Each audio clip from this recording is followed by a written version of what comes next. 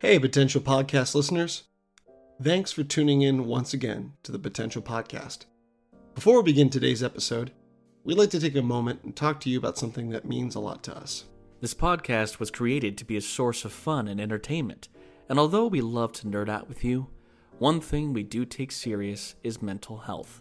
If you think you might be feeling depressed, stressed, anxious, or overwhelmed, then our sponsor, BetterHelp, is here to help you.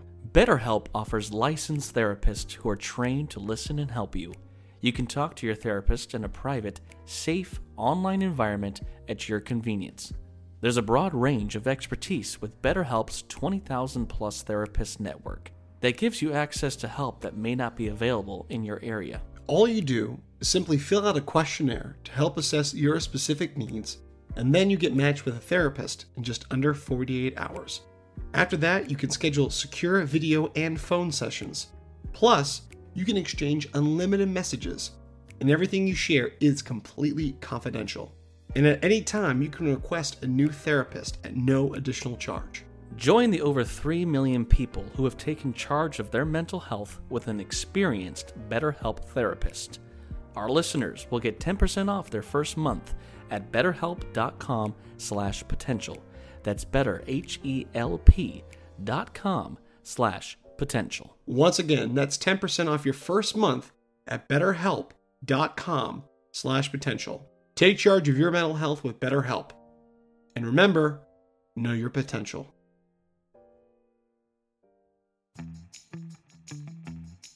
Hey, potential podcast listeners.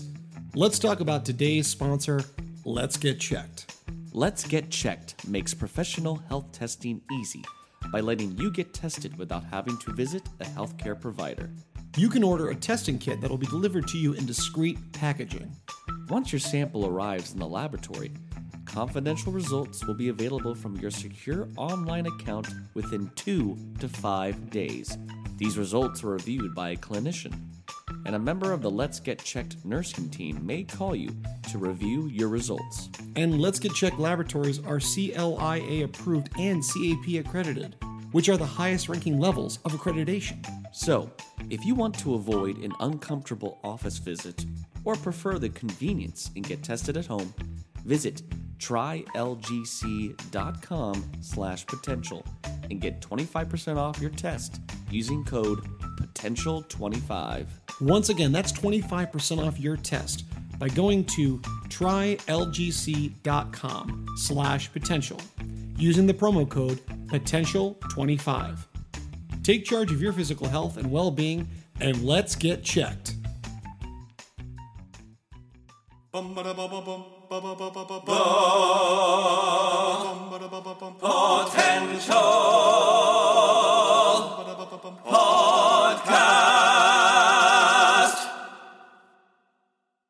Hello, everyone, and welcome back to the Potential Podcast with me, your host, Taylor Sokol, and as always, my co-host and comedic foil, Mr. Chris Dewar. Tin foil. I don't know what that means, but I like it. Well, how have you been, Chris? How's everything going? Going pretty swell over here in California. Luckily, the fires have started to die down a bit. At least good. here in Southern California, we're starting to see blue skies again. And we are starting to see a little bit of a drop in the weather as well. We're not having as crazy sunny, hot days. Still some days in the 90s, but we're not reaching like that one weekend was like 114 both days. So Yeah, I'm very excited for the fall weather. I went out this morning for a nice little walk and it was like 64 degrees this morning. So I was like, perfect. Just keep getting it cooler. That's my perfect kind of weather. And over here, we're starting to already get into that. It was a sad day. It was as my tomato plants are slowly dying off. So Oh no! have to do. But you know what? I got a good use out of them though. So it's by the before you know it, I mean, fall is upon us here, and it's nice though. I look forward to the cooler weather, especially when it's so blistering hot. But we're trying to make the most of still enjoying being outside because I love just being outside watching. One thing to make it easier to, I think something about fall is it's really easy to go out, but you just have an extra layer on and, or jeans and you can still enjoy so much of nature, but you get that bit of a cool breeze. It's not to the point you're like, I'm gonna start sweating any second. But I I'm gotta really tell excited you, for the yeah, Halloween season coming up, and yeah, I I think think we're gonna feature some fun episodes on the Halloween holiday I coming up. think we're going to take advantage this being our inaugural season, and I think that you and we going to have some surprises for all you fans out there. Especially, as always, follow the Instagram and Facebook because we always like to post fun stuff there. And I think we're going to have a couple surprises. We're just going to tease you a little teaser there. Random fact, though, I have to tell you this. I thought this was cool. As I told you, I've been doing all this letter writing and such, and you've been a Mhm. recipient of some of that Yes. handiwork. But the oldest postcard was finally delivered. It was dated 1920. Okay. Wow. Postmark was it was dated October 20th, 1920. I started this in the news. In a green stamp of George Washington priced at 1 cent. And it was written in cursive, and it was addressed to a Roy McQueen or Mrs. Roy McQueen in Belding, Michigan. The person who got it was just baffled, but I thought that was like too crazy that finally this postcard that was like over a century ago. That's Imagine if it was like urgent. it's Well, like, help missed me. that. Well, I guess we missed Yeah. the boat. So I thought, Someone's behind me. Someone's chasing me. And but it just made me laugh. But speaking of laughter, we're pretty pumped about some we're stuff. still in this pandemic. Yeah. We're in a strange time, and I think something that a lot of people attach to is comedy. Comedy is something that heals the soul. They say laughter is the best medicine. Here it is. Well, there's just I think if there's two nations that I think really have had the kind of capital on comedy in terms of films, TV shows, and stand-up comedy, Hmm. is we have the USA, of course, and then the United Nations of UK, with those England, Northern Ireland, Scotland, and Wales. So we thought it'd be fun to do somewhat of a. It's kind of like a battle, but not. It's, I think, more of a celebration of No one was harmed in this U.S. and recording. yeah, U.S. and UK comedy, and what makes them different, but also what they both borrow from and what they both kind of relate to. Yeah. And we thought it'd be fun to have a special guest today. Who was our special guest, Taylor?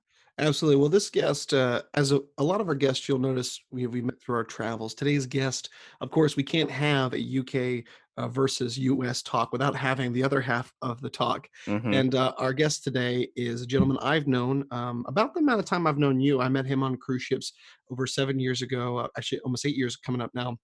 And he's had a long-standing career traveling on ships through working in art, DJing, and of course cruise directing. And today's gentleman is all the way from Wales. He's right now stationed in New York, Eddy Jenkins. And he's been actually a follower of the podcast for a bit, and I was really excited to have him on and see if he wanted to do this. And of course, I said, would you do this? And he said, no. How about $50? No. And I said, what about 100? Whatever. So it was worth it. But we're really excited to have him today, personally and professionally, even though we're not paid for this. So we're excited to have Very him on nice. So yeah, let's go ahead and pour yourself a cup of tea, and let's get to our chat with Sir Eddy.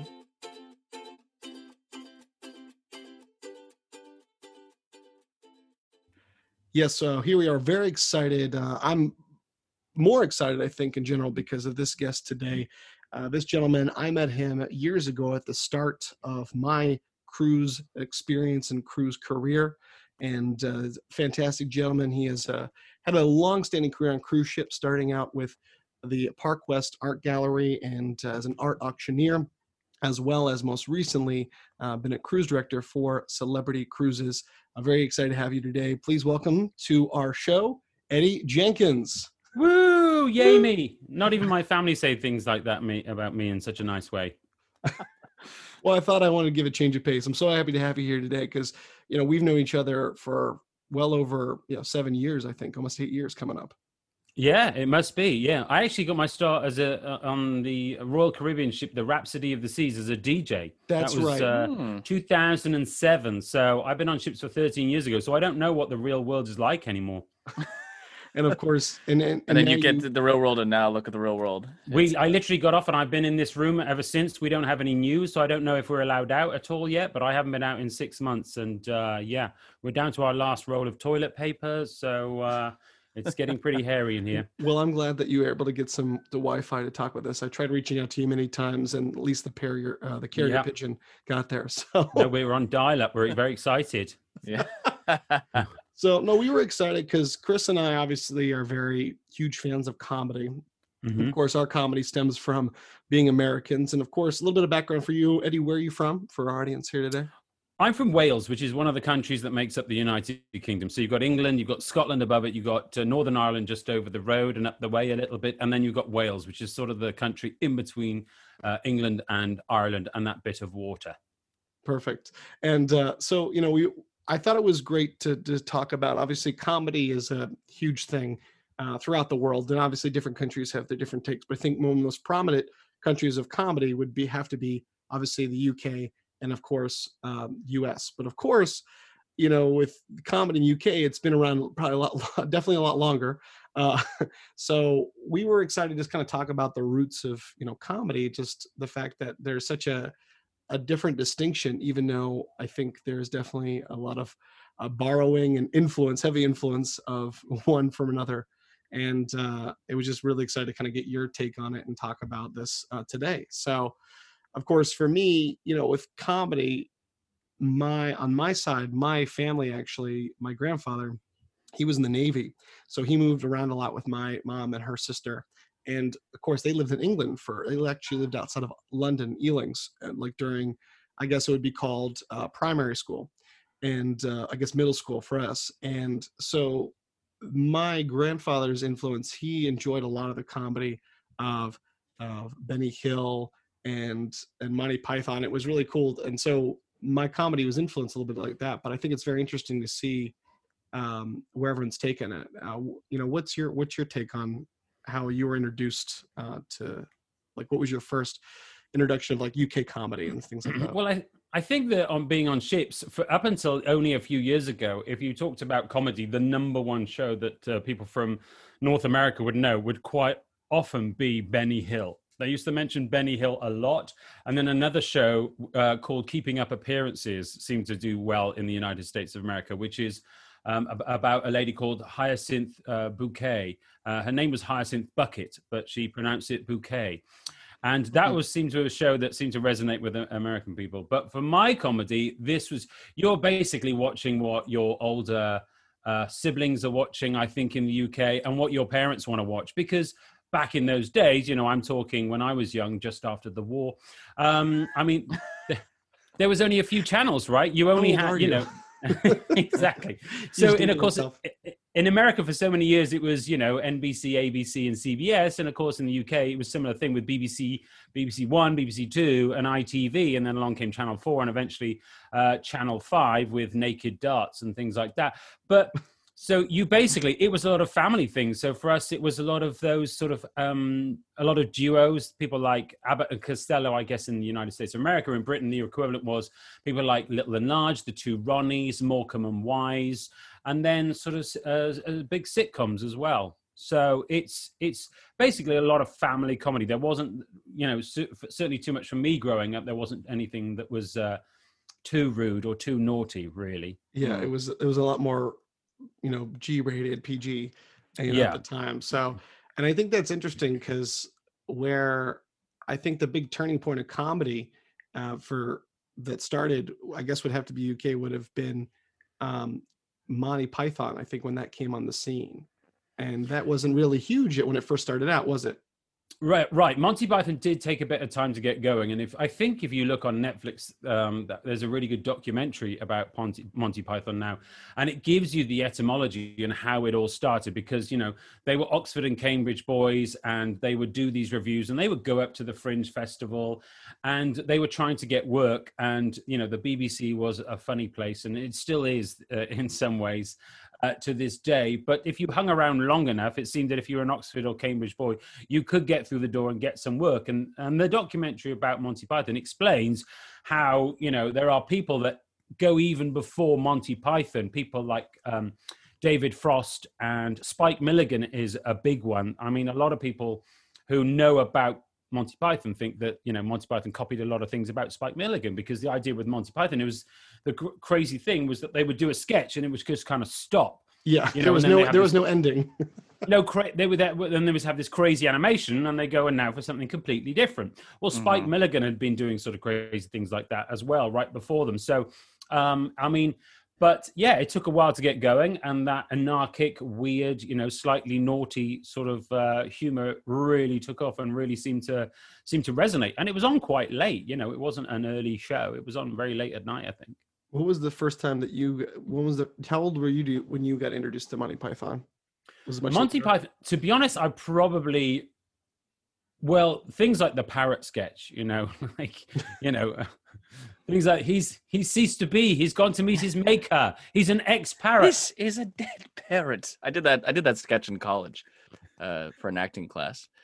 But no, that actually, I think for me, my first ever introduction to Monty Python is probably, for most people in America, is Holy Grail. That tends to be the most popular one, at least here in the States, so the one most people know. And then probably Life of Brian, and then Meaning of Life in terms of the films. But my dad and I were huge Monty Python fans, so we kind of have the show on a lot, because most of it's on Netflix now, which is fabulous. But that documentary actually is really, really cool, because it shows I think people often think of Monty Python as this group of guys who are doing a lot of silly things, but there was a lot more to it than just let's put something together that no one else has done. Because I think there was some borrowed elements, but they kind of took in their own direction. But I also think it was something that, I don't know if maybe you could talk about this. Previous to Monty Python, had there been a lot of comedy that was actually like talking about the news of the day and the events of the day and making fun of, they were taking whacks at the Queen and in the Parliament, and they were actually talking about things going on in the time. I feel like that was maybe something that wasn't so done before Monty Python, or was it? No, it definitely wasn't done as much. I mean, the idea was that you bought into the fact that the government was good and they were there to do the right thing, and they knew what was best, and you didn't know what was best. And the Queen was there to ride around in a carriage and open hospital wards and that sort of thing. So there wasn't that irreverence. I would say that probably came along probably towards the very late 70s and early 80s with a new generation of comics, people like Ben Elton, and shows like Spitting Image, which really made fun of the royal family, the aristocracy, and also politicians as well. So, yeah, I mean, the BBC has had a fairly good reputation over the years of sort of poking fun a little bit, with not only shows on TV, but on radio. A lot of good shows on TV have actually come from radio series first and then gone on to TV, which has been a fertile breeding ground for some great comedy talent in the UK. Well, it's funny that you say kind of like you noticed, I guess, then not to, I guess, to the late 70s and 80s that was starting. I think it's interesting with Saturday Night Live. I think that was one of their big things right off the bat when they were starting, is they were, there was commenting on there was the big, I think that was the big thing that was so different, was the the daily updates, and when they were just making fun of like what's going on and poking fun. And I think as time has passed, it's gotten a lot more, hit you right over the head with it. It's not as subtle as maybe it used to be. But it's interesting that there was a lot of, taking shots at political figures, I think earlier in the US than it was in the UK, where it took a lot longer. It seemed like, where that was like, you didn't do that. I think you have to be a bit more broader or a bit more obvious in your referencing now, because there used to be NBC, ABC, and CBS, and then added Fox, but now there are 800 channels. So we don't have those, impressionists can't do impressions nowadays, because people either under the age of 40 or over the age of 40 are going, who's that? They're like, yeah, who is Justin Bieber? Who is Taylor Swizzle? And then people under 40 are going, who is, you can't do impressions of Johnny Carson or something, now, because under 40-year-olds are like, who's Johnny Pearson? Yeah. Exactly. Well, it's like, I have to say, that's very true, though. There's too many options. Probably a generation, younger than us, that probably doesn't even know Monty Python. It doesn't really, we're seeing like what animal is this on National Geographic? I've never heard of the Monty Python. It's interesting to hear like nowadays. Of course, we'll talk about it because I think both U.S. and U.K. did a very good job of this. But thinking of like The Office is like there's now this like new generation learning about at least the American Office, and I think because if they look into it and know that Ricky Gervais and Stephen Merchant obviously created the first one in the UK, and then they helped mold the one in the States. It's like a whole new generation is getting used to this comedy that's now more than like 10 years old, and it's interesting to see that some things are still clicking, but because there's so much content nowadays, it is really hard to focus on.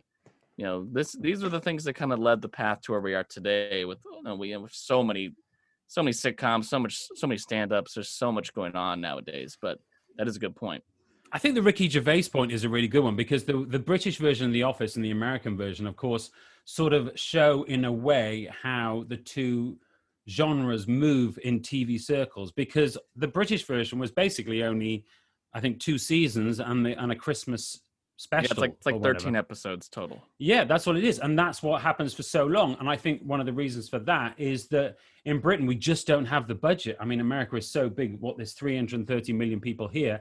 And then they can sell these shows around the world. In Britain, it's a lot harder. And so instead of it being a writer's room of 13 great comedy writers, in Britain, it's usually 1 or 2 people sitting in their kitchen with a budget of like 20 grand. And that's it. And it's just such a different market. So exactly, yeah. And then with the United States of America, if you've got 12 comedy writers, you can make sure that hopefully every season has got some real big high points, and you can keep it going until it reaches syndication point, which I guess is about 150 episodes, and you can really make some coin.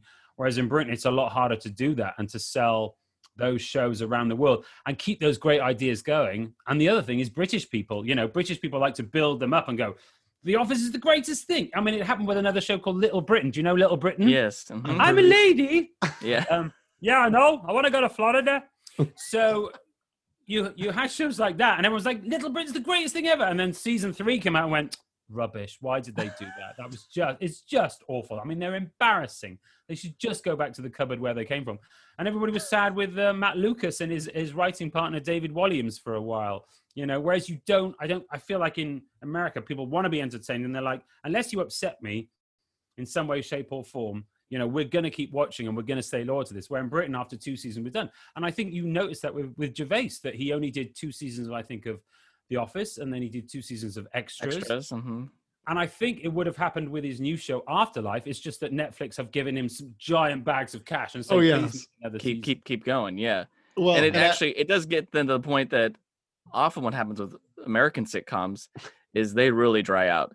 It's often a great idea, a great cast. There's that comedy. It's really clicking for maybe 4, 5, 6 seasons. And then it really starts to take a turn when it's like, all right, I think we've kind of run through every idea we can. Now we're really stretching it out. We talked about this too, Chris and I, and I'm sure you've watched this with The Big Bang Theory. I mean, ran over 12 seasons? I think it was 12 seasons, which after about, I don't know, season like 7 or 8, I was kind of like, okay, I'm kind of done with this now. Only because the show was so funny to, us who are, we relate to, we're not maybe as smart as those guys, but as nerds who often enjoy nerd culture and, are trying to get girls and all that stuff. It's just like the comedy was there. And then once he started getting girlfriends and wives, it became more of them becoming just couples. And it wasn't so much about them being nerdy guys getting girls. And the show kind of switched, and it was like, all right, this isn't funny anymore. It's the same with The Office. I love the American Office. I've watched it many, many times. Once Steve Carell left, it doesn't hold up the same as it was. Mm-hmm. And it's the same with I think that probably you could say that about quite a few American shows where they go a little bit longer than perhaps they could, and perhaps they're doing it for the money. And can you blame them? Because it's like the ultimate pension policy, right? It's the ultimate 401k. Of course, yeah. But have either of you got a show that you thought could have gone longer and it got cancelled for whatever reason? Like a good comedy show? I can think of one. show. There was a show called Happy Endings. Have you ever seen? Oh yes, Yes. I remember seeing a few episodes. Yeah, Ran for 3 seasons. I Mhm. thought it was, it was a marriage between something like, How I Met Your Mother or Friends or something like that. It was very funny, really great, good writing. I felt it, I just thought it was a brilliant show, and I couldn't believe it ended after three seasons. If anybody's never seen Happy Endings, I don't know what streaming service you can get it on, but it's definitely worth it. Probably something like Hulu or something. I feel like I read recently they're going to be doing a benefit, or that's a lot happening right now because of COVID. Is you're having these casts come together and do a script reading, or they're They doing did it, yeah. And I think Happy Endings did one. They Didn't did it. They did one for charity. Yeah, yeah. They're also talking about doing one. Yeah, I think a few of them have done it now, and it was good. It was all for charity. It raised a bit of cash. It was good. But can you think of anything that you're like, wow, I wish that had gone on longer? I think I'm thinking on the top of my head, there's two, like, I'm a big fan of the sketch comedy shows. I do like those style shows. And I think the problem with that is they're within the US, there has always been Saturday Night Live, and then there's everything else. And I think things like, Mad TV were doing their thing, but two of the sketch comedy shows that I think could have ran longer, because I really did enjoy them. And some of them were like kind of before my time, but I loved In Living Color with Mhm. the Wayans brothers. I thought that was, it was Saturday Night Live, but it was edgy. And I mean, this again gave so many big careers to some great people, of course, like Jim Carrey and things like that. But I also was a huge fan of the Chappelle Show. I thought, I would love for him to keep going on forever. I mean, he's a brilliant mind. And I just saw his stand-up comedy recently, which we got to talk about stand-up comedy.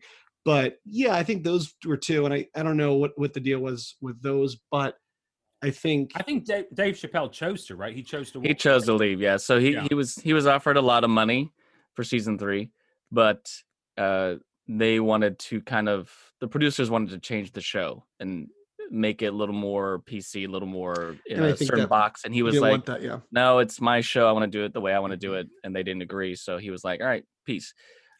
Which I do agree. Chappelle's Show it's one of the top sketch shows of all time. It's only 2 seasons, a lot of great sketches. But have you ever seen the original Saturday Night Live? Have you ever gone back and watched like season 1? I've seen some clips. Yes, not a lot. It's painful. It is like where it is now, and like some of the classic seasons. I know people have their years when there are classic casts when it's just sketch after sketch is so good, and there are some moments that you enjoy living over and over again, be it more cowbell or I thought Taylor was going to jump in with cowbell then. Yeah, he's got to make an appearance. I didn't know you were going to leave me in there. No, I completely agree. Gold-plated diapers. Yeah, it's like, what does that mean? I don't know. But yeah, I think because they were really, you could tell they were really trying to get their legs there, and there is some of them are really good, but some it's like there's a couple ones that I actually talk about crazy.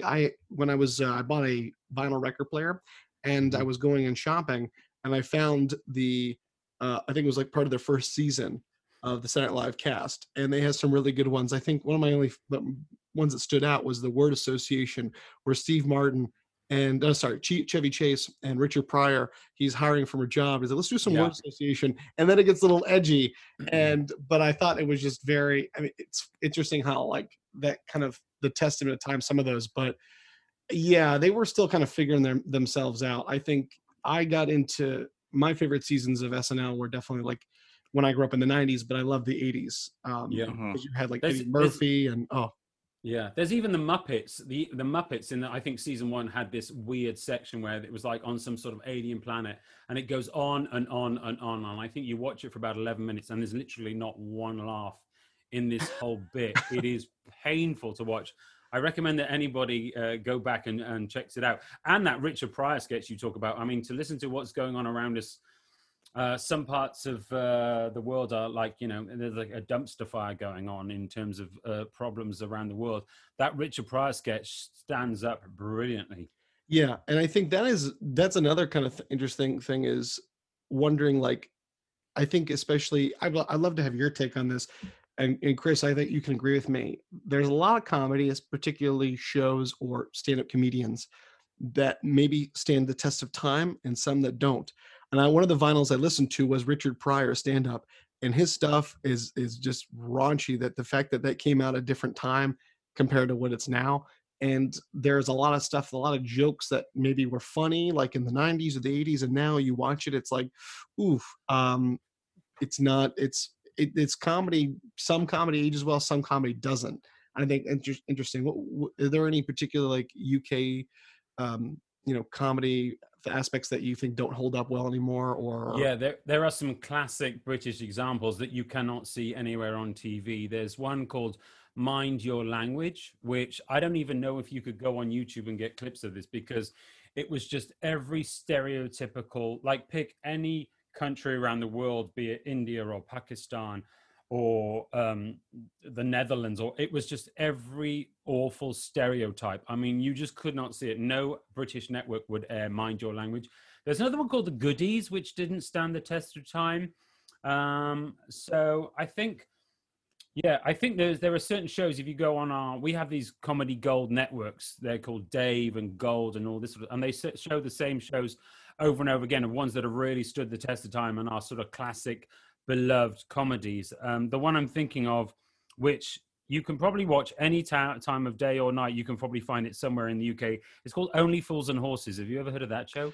Yes, you actually introduced this to me. I think you gave me all the episodes, and I didn't get to watch all of it, but I thought that was really, really entertaining, and particularly for me, because that was much before my time. I was like, I don't know if I'm going to enjoy this, but I thought it was like, just like Monty Python watching those now, I think I was surprised how funny I thought it was. Only Fools and Horses is a very, very funny show. It also did very well in Europe as well. I remember once I was at a party and I was wearing an Only Fools and Horses t-shirt, and a guy from Lithuania bought my t-shirt off me there and then for $25. He was so excited that I had this this lovely jubbly t-shirt. That's what you could see on, and they were thinking about remaking it actually with Steve Carell in the Del Boy role, and it was going to be called something like The Guys from Van Nuys, or The Boys of Van Nuys, or something it was going to be called. And it was Steve Carell had something to do with it, but it never got off the ground for whatever reason. I think British people sometimes get horrified when they hear that America is going to remake something. It's quite often. Well, it's a lot of pressure. It's clearly every interview I read from every actor. I listen to the Office Ladies podcast a lot, which they go each week talking about an episode of the show. The American show is everyone's always talking about how it was such a high pressure, like, don't screw this up. The Office is one of the best shows of all time. Don't screw it up. So, glad they did okay. Clearly it worked out. But do either of you know The Inbetweeners? Have you seen that show? I have not seen it, but I've heard of it. I have seen it. You've seen it? Okay. Yeah, I've seen it all in the movies. So that's a British show that you just need to know a couple of. It's basically about teenage boys that just want to get girlfriends, and they're sort of that 16, 17 years old, and they're very coarse, and they just got no class or whatsoever, and they just want to get girls, and they're all kind of losers. You don't really need to know many words. There's a couple of rude words you need to know, and once you know those, there are no British references. That's why it's a show I love to recommend. They tried to remake it in the US, and sadly that was not a success story. No, it lasted one season or something that were trying it on, or but yeah, that was another one. I was the beauty of working on cruise ships, you get introduced to a lot of different cultural shows and stuff that you probably wouldn't have seen before. But yeah, Inbetweeners, you're right. It is very, I mean, there's a little bit of like the slang and stuff that you may not know, but it's easy to pick up. But it is very, very universal themes of just, these they really have no clue, and they're just, these teenage boys just trying to get the ladies, but it's just one mishap after another. And I'll say a show that I got to know off working on cruise ships that I of course knew a lot of the main actors in the cast, but had never seen the show. Heard about the show for a long time, but I really got into the Black Adder series for a long time. The 4 series, and I was actually just before doing this podcast this whole last week, I've been rewatching a lot of clips off of YouTube, and just the brilliance of Rowan Atkinson I think what's something that maybe is a slight difference that I see of maybe sometimes a UK to US program is the language, and it's also how enunciate that they speak. I mean, something that Rowan Atkinson does so well in that show is whenever it's a joke, is it's very well spoken and it's almost a little overspoken. And then you have Hugh Laurie running around in a dress, and I'm just cackling. And Stephen Fry, who I went to a taping of what's his name? Craig Robinson. What's his that? The Scottish guy? Craig Ferguson. Ferguson. There we go. Robinson's the black from The comedian. Office. Ferguson's the Scottish comedian. I went to it when he used to have his his late show. I went to a taping one time, and Stephen Fry was the guest, and it was just an amazing hour of just him talking about philosophy and religion and sexuality, and it was not like a really funny taping, but it was really cool to see him. But seeing him in that stuff, it was Stephen Fry is one of the most intelligent men. He's one of the people that most British people would say, if you ever had a dinner party with your list of guests and you want Mandela sitting there or Reverend Martin Luther King Jr., a lot of people would want Stephen Fry there. He does a brilliant panel show, which you must be able to get on YouTube or somewhere. It's called QI, and it's basically about common misconceptions, and it is such a funny show. And there's a different host now. I think a lady called Sandy Toksvik does it now, if it's still going. But it's so funny. And that's Stephen Fry at his absolute best. And he was in a comedy writing partnership for years in the late 80s and early 90s with Hugh Laurie, who became House. Yes. Became House, yeah. So he is also in Blackadder. One of the writers of Blackadder is a guy called Ben Elton, who was the one that wrote We Will Rock You, the musical. He actually wrote the script for it. Not a massive fan of We Will Rock You, but I love Queen. And he's written books like Popcorn and that sort of thing. And then the producer was Richard Curtis, who is, Four Weddings and a Funeral, Love Actually, Notting Hill, one of the greatest movies of all time. Oh, yes. So that's an amazing team that they had on there. And it's lovely that you mentioned Blackadder, because it is a brilliantly written and so funny show, full of sort of pathos. And the end of season 4 during World War I is one of the greatest moments, I think, in television history. It's certainly in the UK anyway. I'm gonna have to check this out. Yeah. I think it's neat, Taylor, because each season is like a different time period. So like one is more like a French Renaissance, and so the last one is World War One. But it's like same 4 or 5 actors are in each season, and then there's a couple different, and it's kind of like a mini sketch series of 4 different seasons. It's pretty funny. But Rowan Atkinson, who you must know as Mr. Bean and Zazu. We had to talk about Mr. Bean. His most famous, Mr. Bean. Well, Mr. Bean, that's going off Rowan Atkinson for a bit. Mr. Bean feels like a character that was in both at the same time, because we've had quite a bit of Mr. Bean. We had that. I knew Mr. Bean first from watching the Mr. Bean movie, his first big movie he came out with. But he's had a few now. As well as I do enjoy his Johnny English movies from time to time. So great. Because they're so him in that church in that first movie, Johnny English, and they're playing the tape of him dancing to Mamma Mia or to ABBA. Does your mother know? Yeah. Does your mother know? Yeah.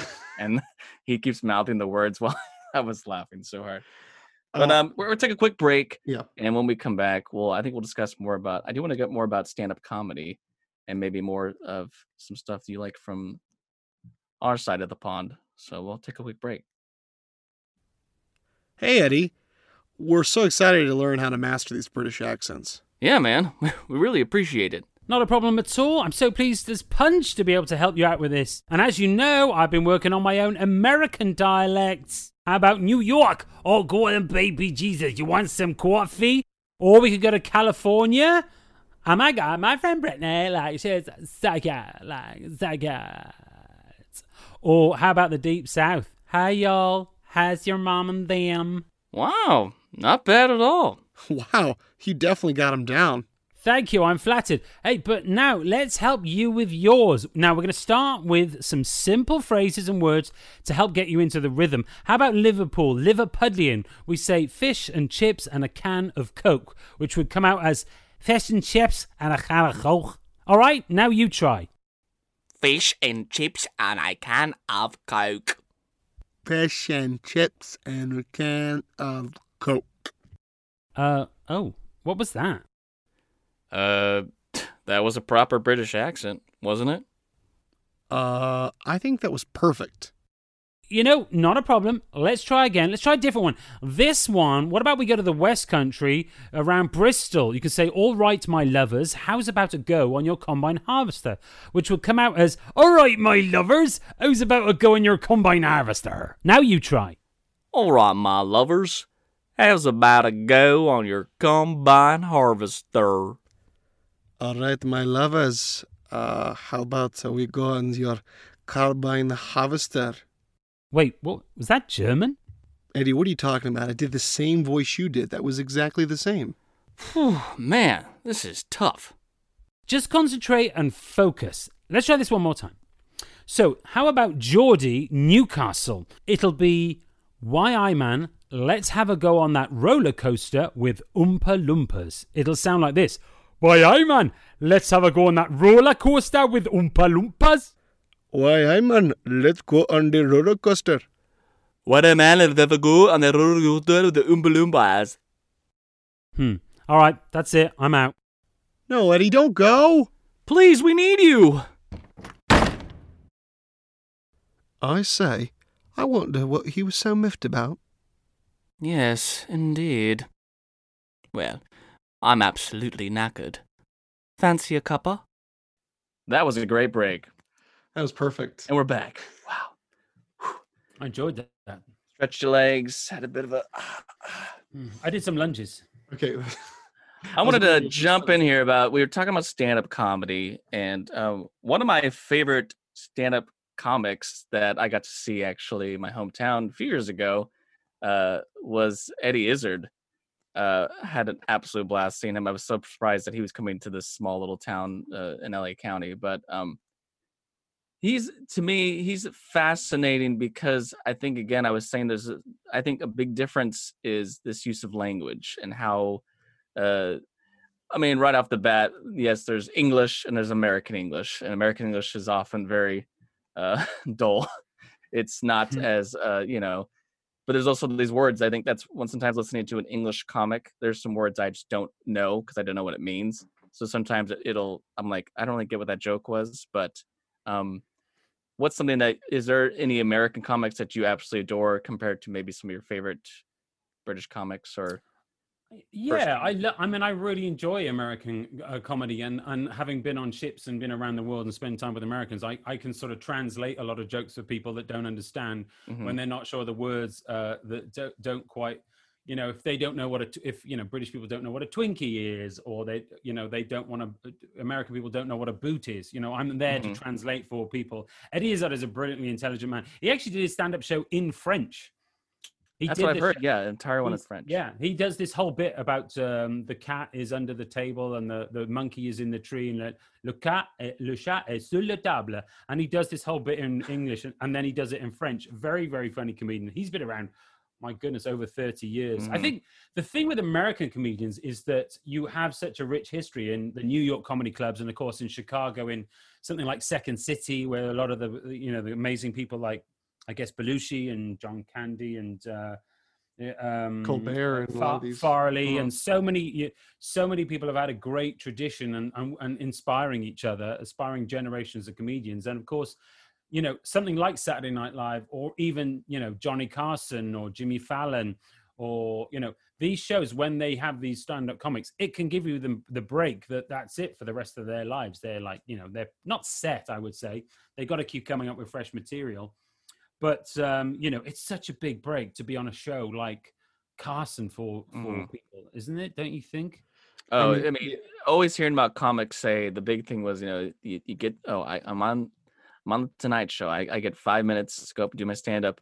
And then it would be getting that little head nod to come to the couch. That was always like, oh, I did a good set. And that's kind of continued with some of the traditions of all the late night hosts today. I think is still kind of similar, but it's cool to hear. I like listening to Conan's podcast, and he talks about Carson a lot because, of course, huge inspiration. Got to meet him, and hearing about comics, I would say, like, yeah, it was such a thrill to get a set on a show like that, because that means you're going to be on national TV to millions of people, and if you got that head nod, it means you did a good job. And that was always like all right, I'm in the club, and that could be a launching point. Yeah, very, very, very true. It's interesting the career trajectory of a lot of the great comics and how some of them, stayed in comedy or like went to do TV and movies, and then some that, like you got to think of, look at some of, I guess off the bat, some of the great the U.S. ones, Jerry Seinfeld, who, started in stand up and then, got a show based on his comedy and then still was doing stand up. And, some of we were talking about Richard Pryor and,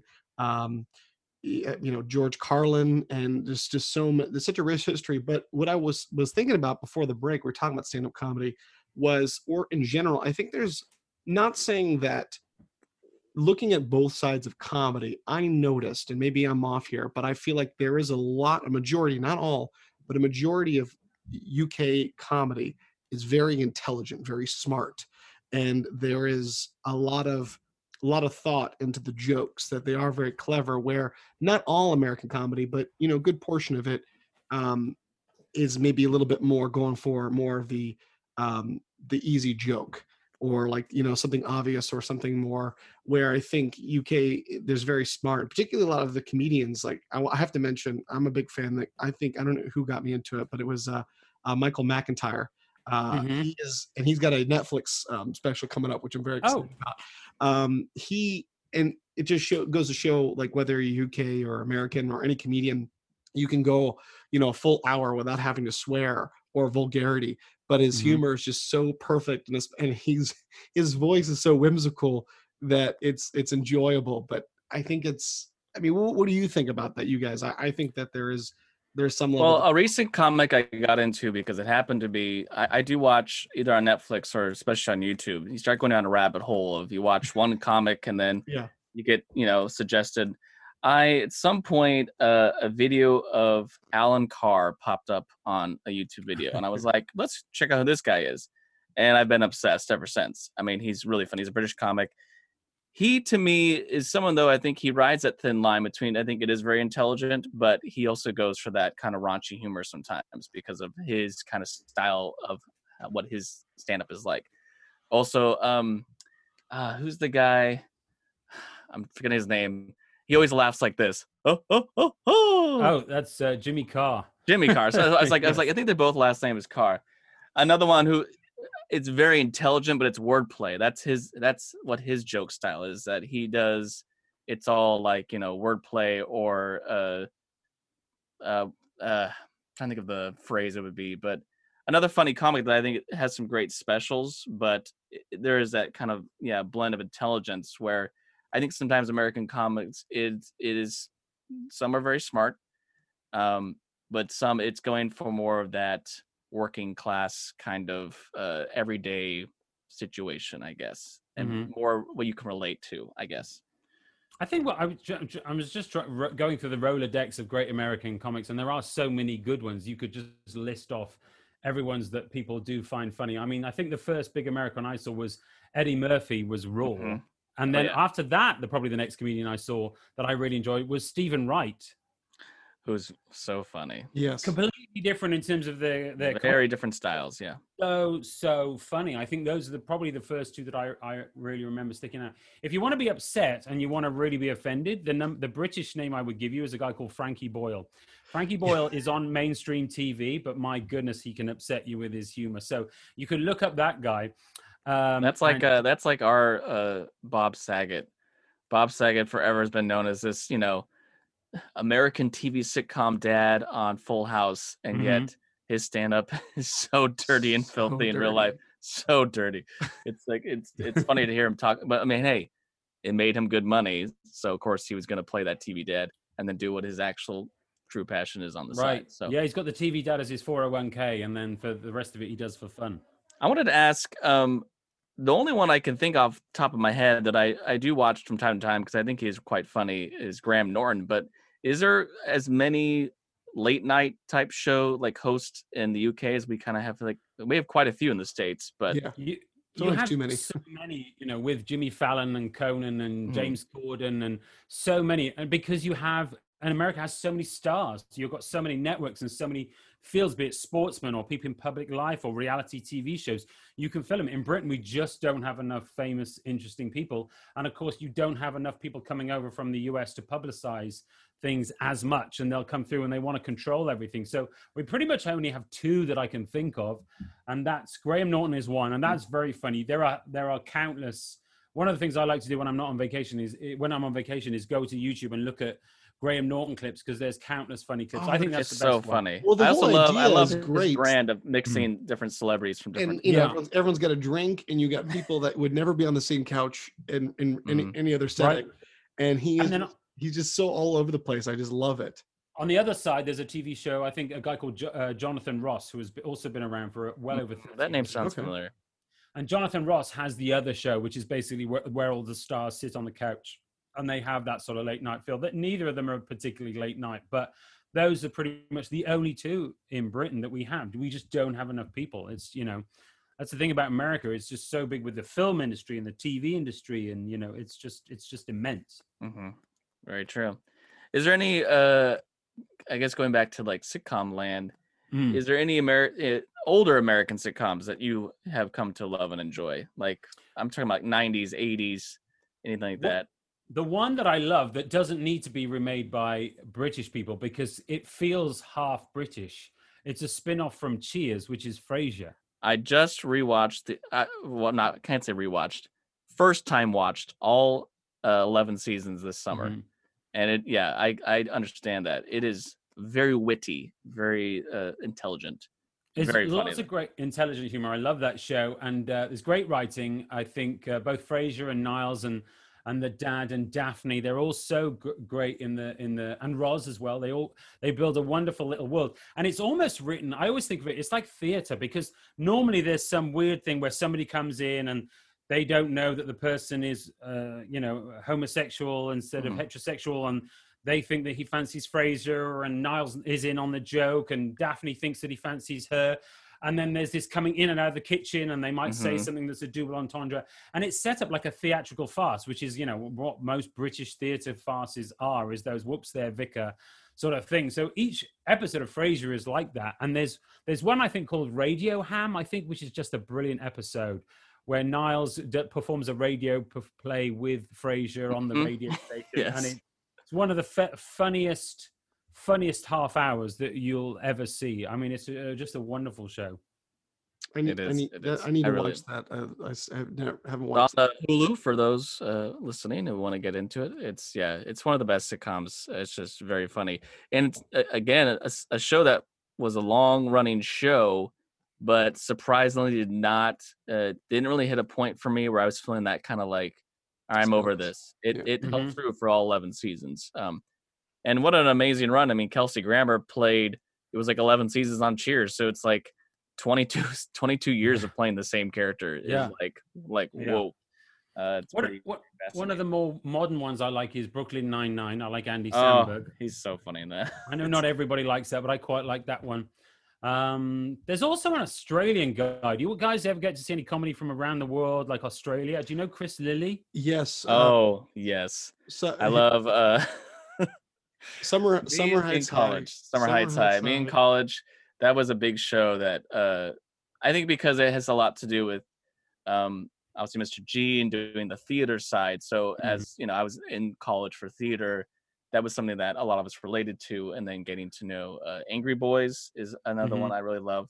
But I think that's another comic that he knows exactly what his style is, what his brand is, and he is like.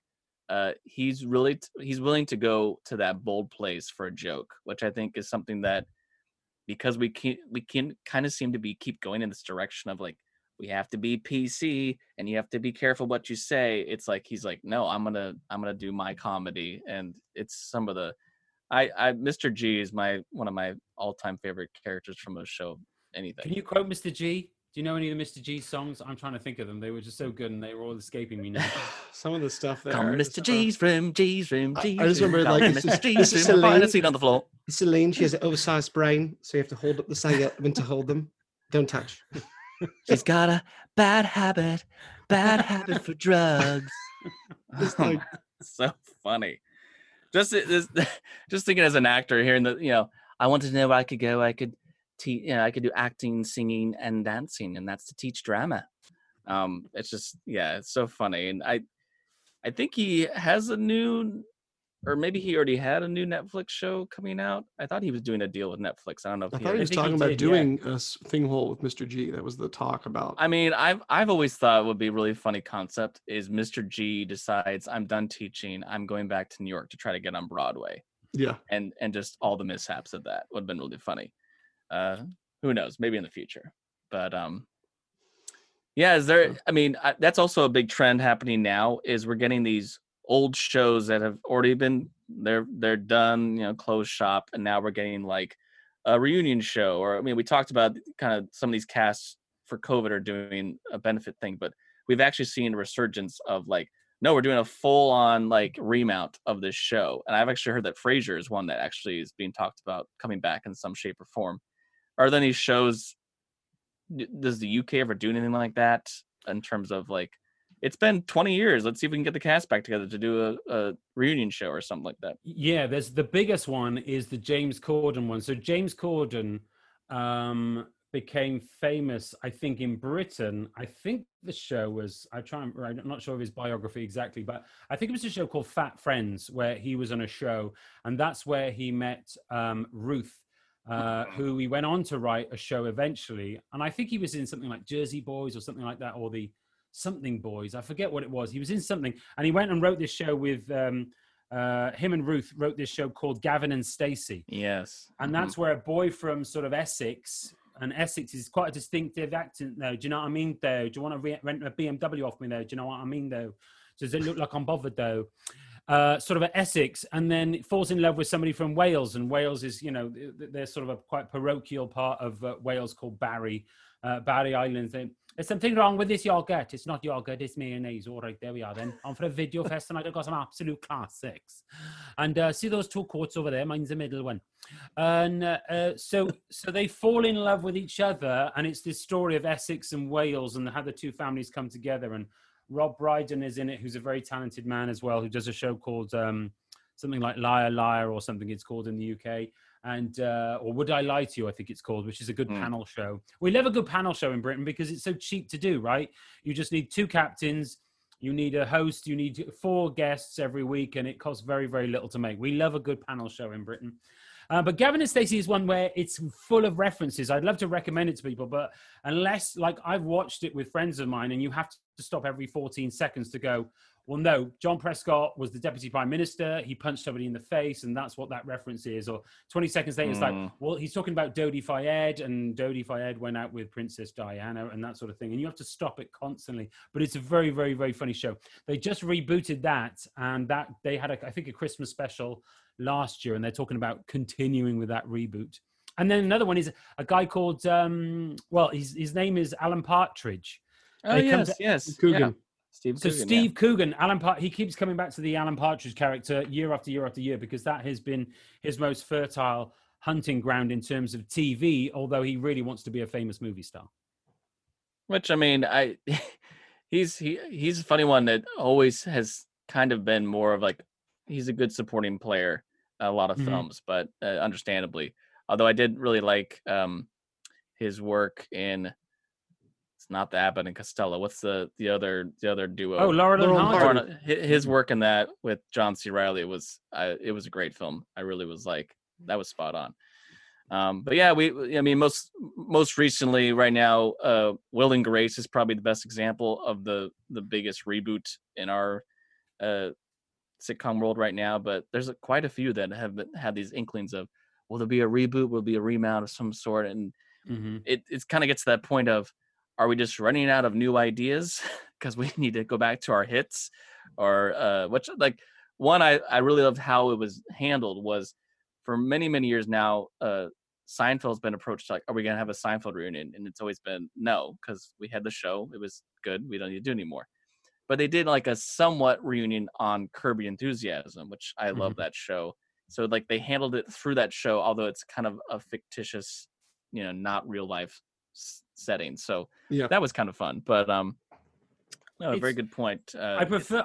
It's the same with Frasier. I prefer Frasier over Cheers, and I prefer Curb Your Enthusiasm over Seinfeld. It's a weird one. I don't know. That could be sacrilegious to people who are fans of comedy in America. I'm not sure. Well, Well, I think I love Seinfeld. Yeah, I'm a there's a different Seinfeld fan. sophistication. And Seinfeld to me is it is brilliant comedy. It's a lot of physical comedy. It's the four of them, they're kind of really just in their own little bubble. They don't really care about the rest of the world. But it still is on TV, so it had to be kind of PG-ish, if you will. Whereas Curb is like a very similar concept, but it's rated R. So it's like, no, we're gonna have cursing, we're gonna have all this kind of stuff. And I think it's more of an adult version of what the Seinfeld formula is. And I've actually never seen Cheers. That was actually a goal of, I was like, well, I'm going to see Frasier. I'll watch Frasier because one of my best friends, it's her favorite show. So I'm going to watch it. And now I need to go back and actually watch Cheers, which is, another iconic ensemble. And we can watch it together. We could stream that. Cheers used to be on UK TV a lot. And there's another show I remember seems to be on a lot at around about the same time was Taxi with Danny DeVito, and Andy Kaufman as well. Of course, thank you very much. Yeah. And I don't remember laughing a lot except at Andy Kaufman at this weird Latka character, because I was too young. I was a bit too young to get all the humor off it. But I remember one of your podcasts you did all about Jim Carrey, and I'm not saying I cried a lot, but I was very sad for a good couple of weeks after that you didn't mention Man in the Moon, which was played by Jim Carrey. So funny enough, you're not the first person to say that to us. And the reason why neither of us had it on our list is because neither of us have seen the movie. No. However, I have seen the documentary on Netflix of Jim and Andy, which is an interesting one to watch, because I think for some people out there, they think Jim Carrey is this kind of buffoon character actor, but he really went full method in that to become Andy Kaufman, which was this very interesting, unique kind of style comic. So it's on our list. So I think we have a couple on the list. We decided today we need to do that because I think but that's you have not the first to the comment. You're not the first to. We can only talk about what we know. What we don't know. I feel like I'm opening old wounds now, and I'm just. I know. Well, it was like we always laugh whenever it's almost every week we come up with a topic and then we start talking. At some point, either one of us will be like, "I've actually never seen that movie," or "I've never seen that." And it's like, shame. I know, it's kind of awkward. Most recently, I've never seen any of the Rocky films, so Taylor was like, shame. Yeah. So I'll get on to that. But anyway, this has been a lot of fun. Before you go, though, we have our guest questions for you. So. As you know, Eddie, you've been a long-time fan, first-time caller. We do this thing where we have a rapid-fire round of questions where we get to, grab my questions. We get to ask the guest some rapid-fire questions just for fun. So, you have hopefully not planned for these questions, and we did not rehearse them with you. So this should be interesting. I will do it if I can ask you guys a trivia question, because I love trivia. Oh, okay. So I've got a trivia question for you. So you go first, and then perhaps I can ask you mine at the end. Yeah, okay, sounds good. I like it. All right. If you don't like it, you can just edit it out. That's fine. All right. When we kick it off, Chris? Yeah, you start. All right, Eddie, number one, what is your favorite movie? Favorite movie of all time is probably, embarrassingly enough to say, it's probably Notting Hill. It just brings joy to my heart, and I can't apologize for it anymore. I'm tired of apologizing. Don't apologize. It's a great film. I really enjoyed it as well, and I love a good romantic rom-com. Yeah, it's one of the last great ones, really. Mm. I can number two. What is your favorite TV series? TV series, it depends on the day. Honestly, there are times in my life when I'm sad and the only thing that will cheer me up is Impractical Jokers, which they remade in Britain and it was a disaster. I prefer the American version, hands down. Thank you. What would be your favorite video game or video game series? I'm playing one now because I'm not a smart man, which is why I became a cruise director. Thank you. Mixed company here. Right?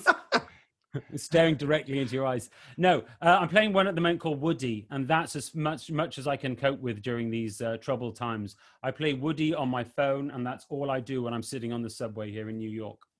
There you go. Number 4, what is your favorite style of music or a favorite band? Music, it's got to be probably Freddie Mercury and Queen. Oh, legends. Love a bit of Queen. This is a great question because obviously you travel quite a bit. What is your most favorite place that you've traveled to? Favorite destination? I would say, if I can't say traveling back home, because Wales is an awesome country, #Wales, I would say probably Mexico. I love Mexico. Okay. Puerto Vallarta on the west side, and on the eastern side, Cozumel. So I'm sure you've been there. Mm-hmm.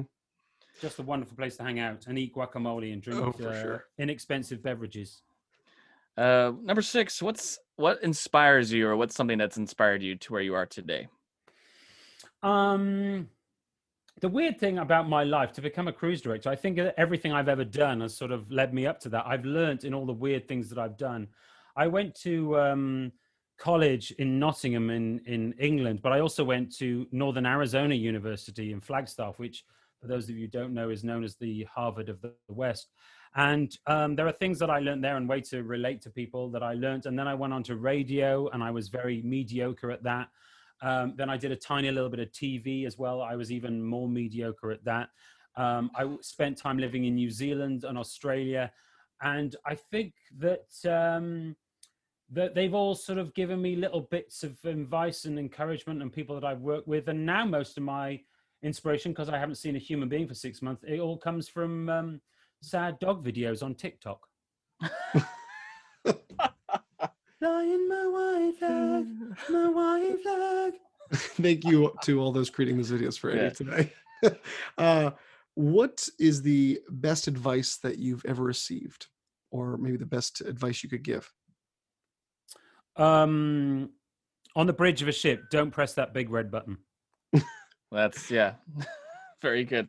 Number 8, so obviously this podcast, we kind of claim to be a nerd podcast. So what is your nerd level on a scale of 1 to 10? 1 being you've heard of Star Wars, 10 being you speak Wookiee. I was dreading this question. It's a 2.6. It's a disaster. Yeah. Like, I love listening to people talk about interesting nerdy type topics. I'm a supporter of your podcast. I really enjoy listening to it, but sometimes I get confused.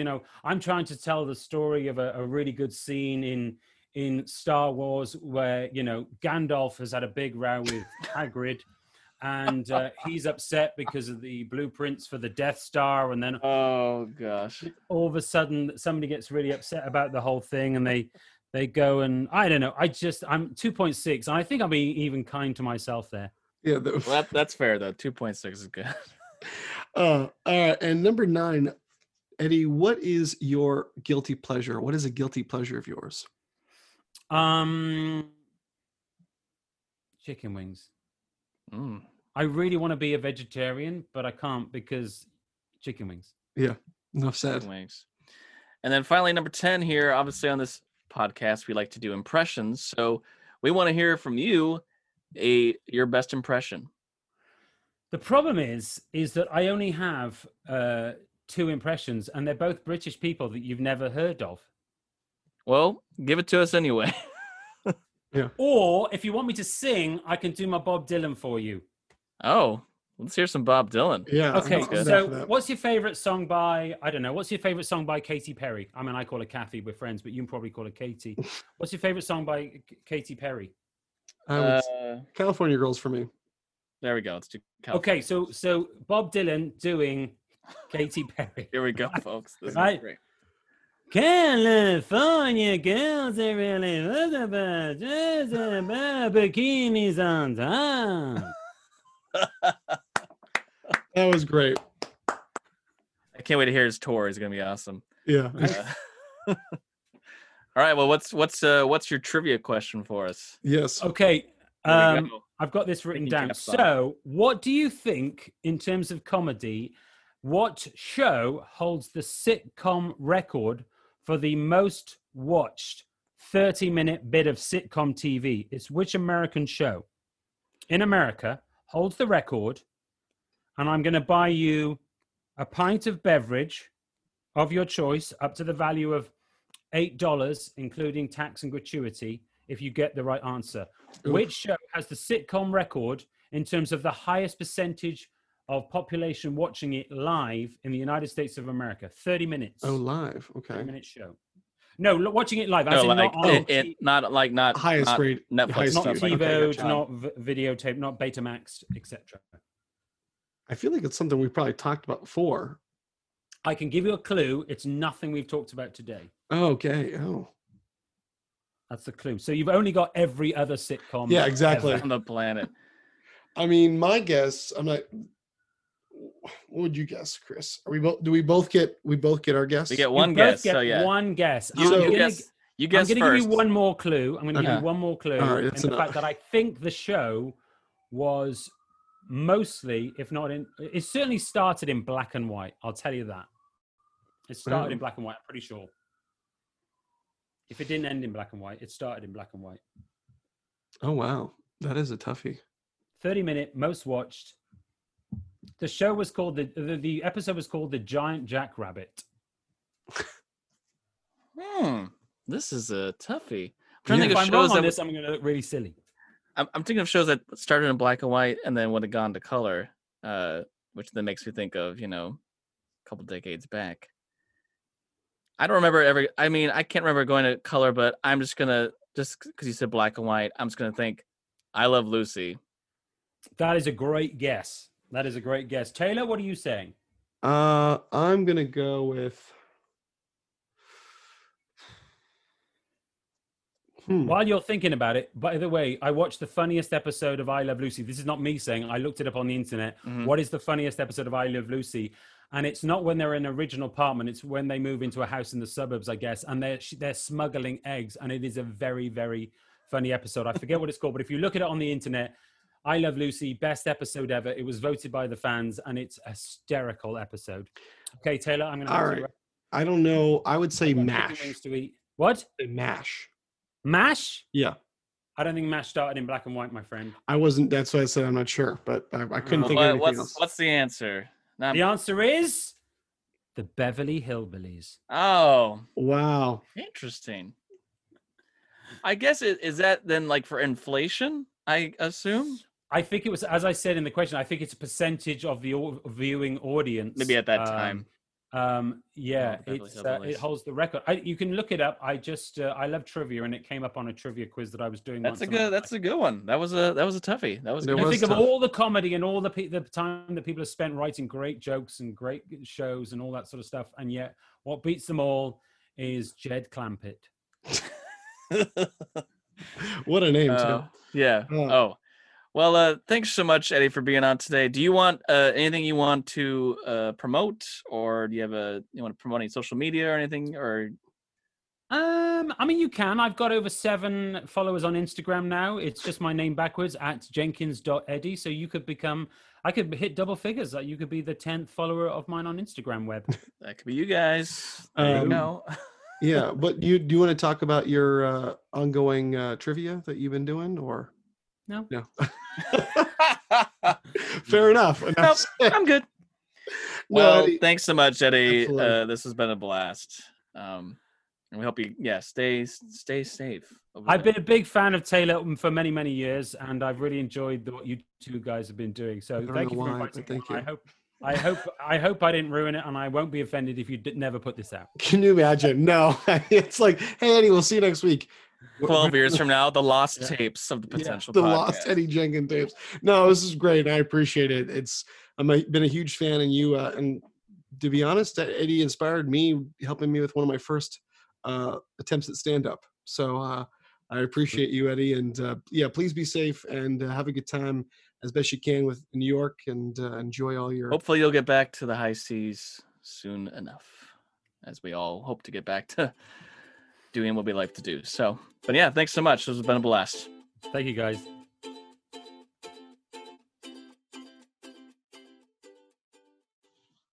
Wow. Well, I will just say that he's really, really funny.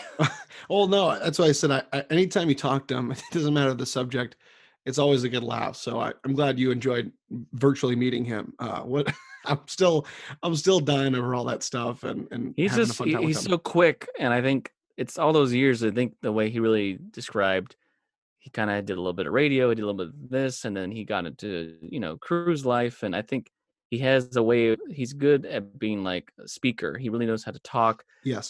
But really quick on his feet, and he's really funny. He knows these little jokes and moments. And something that I think I really appreciate is us as Americans, we of course know so many sitcoms and comic movies and comedians that are American based, but it's we know of some of the more popular ones from the UK, but his knowledge, of course, of growing up in Wales and knowing all those shows. There's so many shows that we maybe never even heard of because they're not normal or they're not regular to us because we're not programmed over Yeah, here. he's got a bit of them on more DVD or something. Yeah.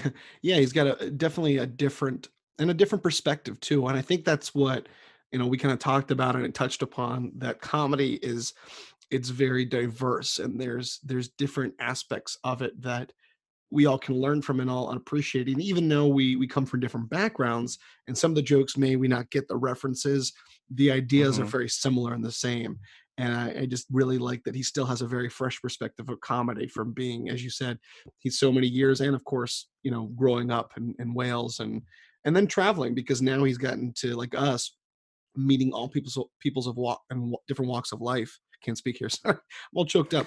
So I think that really kind of helps translate into his everyday comedy. And I think also the fact that, like you said, he is very quick with it, but he's got that amazing voice, and he knows he's very intelligent. So it comes from a lot of different elements. So I look forward to seeing, more what he's going to do. And also, like I said, looking forward to the future of comedy from both sides of the pond. Yeah. I mean, there's right now we're still seeing a big boom of young talent, young up and comers with new hit shows and new ideas of comedy. And, I think it's going to be neat to see more voices, more of breaking away from the kind of typical standard of, as much as I love Seinfeld, getting away from the, what is the deal with this, and getting more into really taking deep dives of even like government, religion, family, arts, I think it's food, culture, everything, and dare I finding say those universal themes. Because I think that's something that you, Eddie, and I really relate to, is when you travel around the world and you get to meet people from all around the world, you really do find that we're all very similar. There's the universal some different comedic cultural aspect. themes, but comedy is a universal thing that I think everyone gets, even if the language barrier might be a little different or some vocab might be different. I think we all kind of get those jokes, and it's something that I think people will still cling to because we love to laugh. That is one of the best things of life. So I mean, I'm not trying to be funny.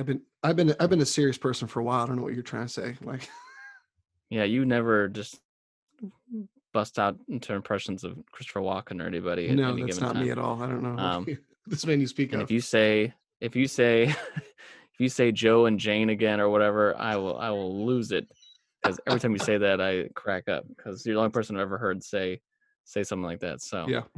But anyway, thank you so much today. This was actually a lot of fun. It was such a blast. But as I did mention before the interview with Eddie, we're coming up to almost the end of September, so we're really excited to start getting into a little more of the Halloween season for the next couple episodes. A little spooky, little creepy, and a little bit eerie. Stay tuned.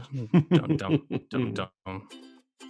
Thank you for listening to the Potential Podcast. Next week, we might find a title. Or a girlfriend, or a wife, or maybe pants that fit, or maybe a deodorant. Oh, sorry. I'm your host, Chris Dewar. And I'm your host, Taylor Sokol. Stay tuned for more episodes on pop culture, entertainment, and nerdom.